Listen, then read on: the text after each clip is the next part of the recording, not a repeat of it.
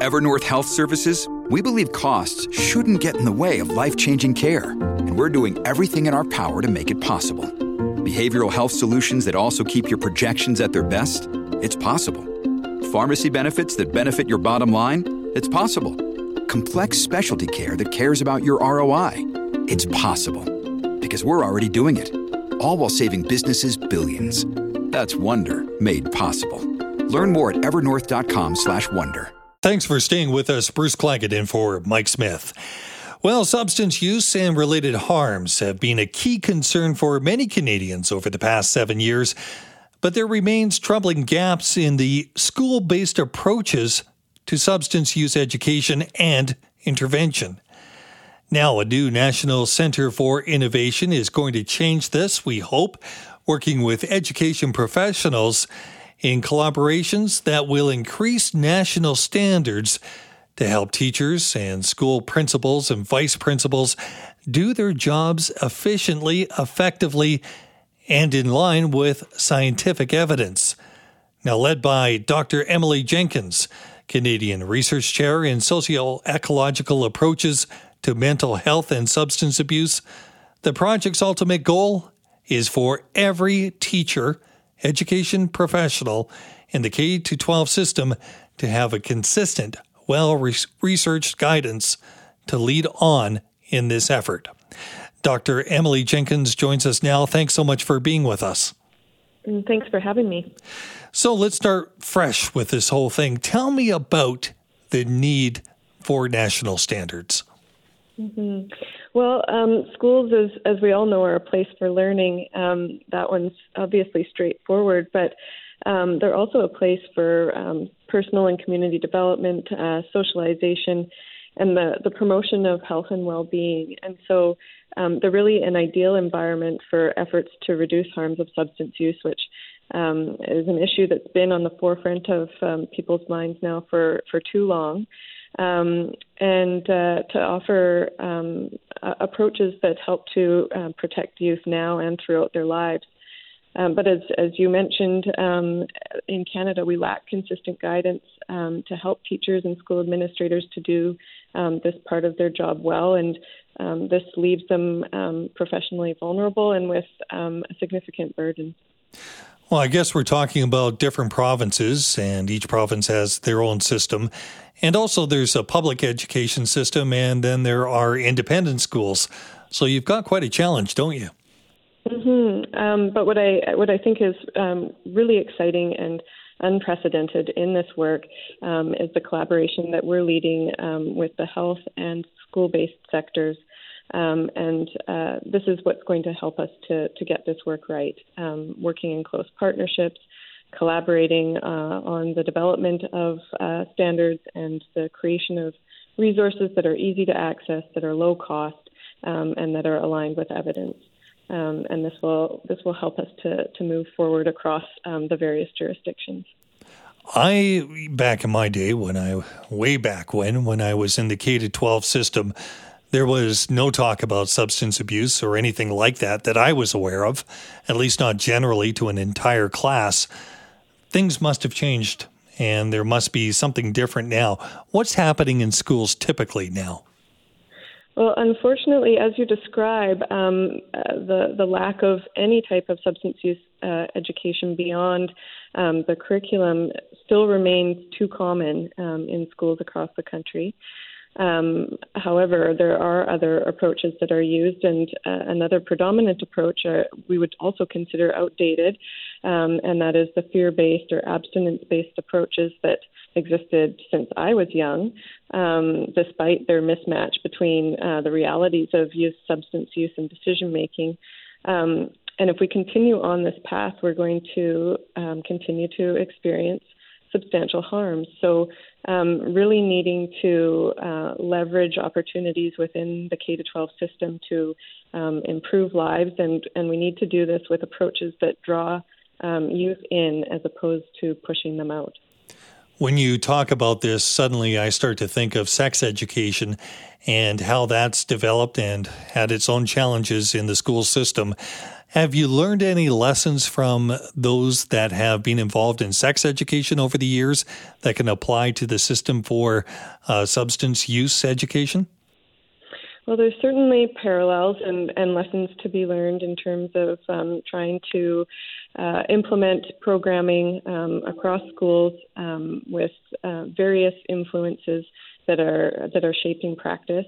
I think what we're really excited for is the fact that there is a need. There's been calls from within the education sector wanting to have guidance to do this work well.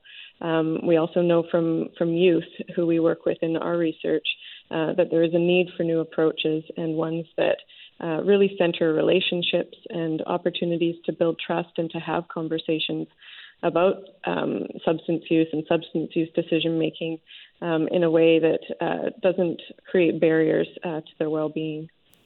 When we have this education, do we have any indication it works and really helps out in some of the challenges that are associated with substance abuse? Mm-hmm. Well, what we do know is that there are definitely approaches that are out there that are driven by evidence and that show promising results. And so we need to help to make those easier for people to access and to know that those are the approaches to be using. And then the other piece is that it's not just the education piece. So it's not just teaching children and youth about various substances and their impacts and that kind of thing, the potential harms. It's really it's a comprehensive school strategy and approach that's required. So as I mentioned before, those relationships, those opportunities for open dialogue, these are things that schools do really well, supporting the healthy development of young people.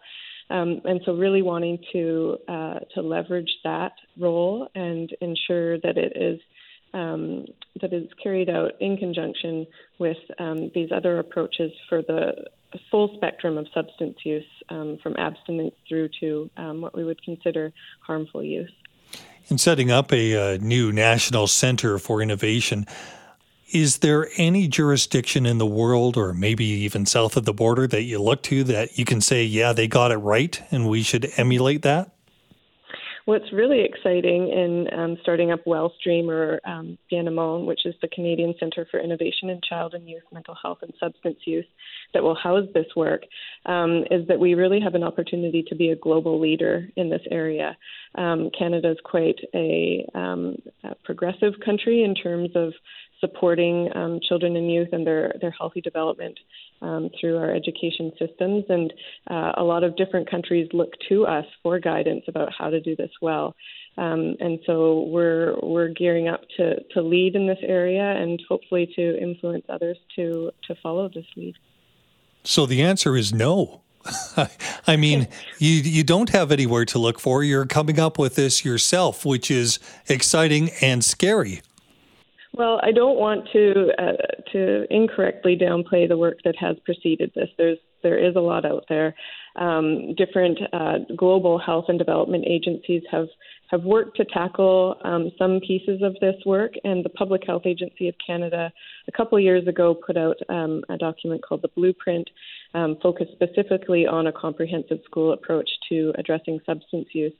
The challenge is that we really need to now be working in partnership, in collaboration with school professionals to be able to action this and to be able to refine in ways that works with the everyday realities of teaching, learning, and educational leadership. What do students in the K-12 system need?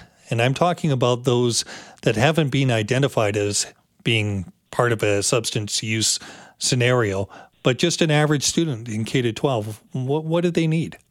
Mm-hmm. Well, this is where I come back to that issue of the spectrum of substance use. And so we recognize that substance use occurs along this spectrum, that some people will remain abstinent, that others will use substances more socially or in settings with friends, that kind of thing, but that this can progress along a spectrum towards more harmful or problematic use. And so a school-based approach offers the opportunity to provide supports to everyone.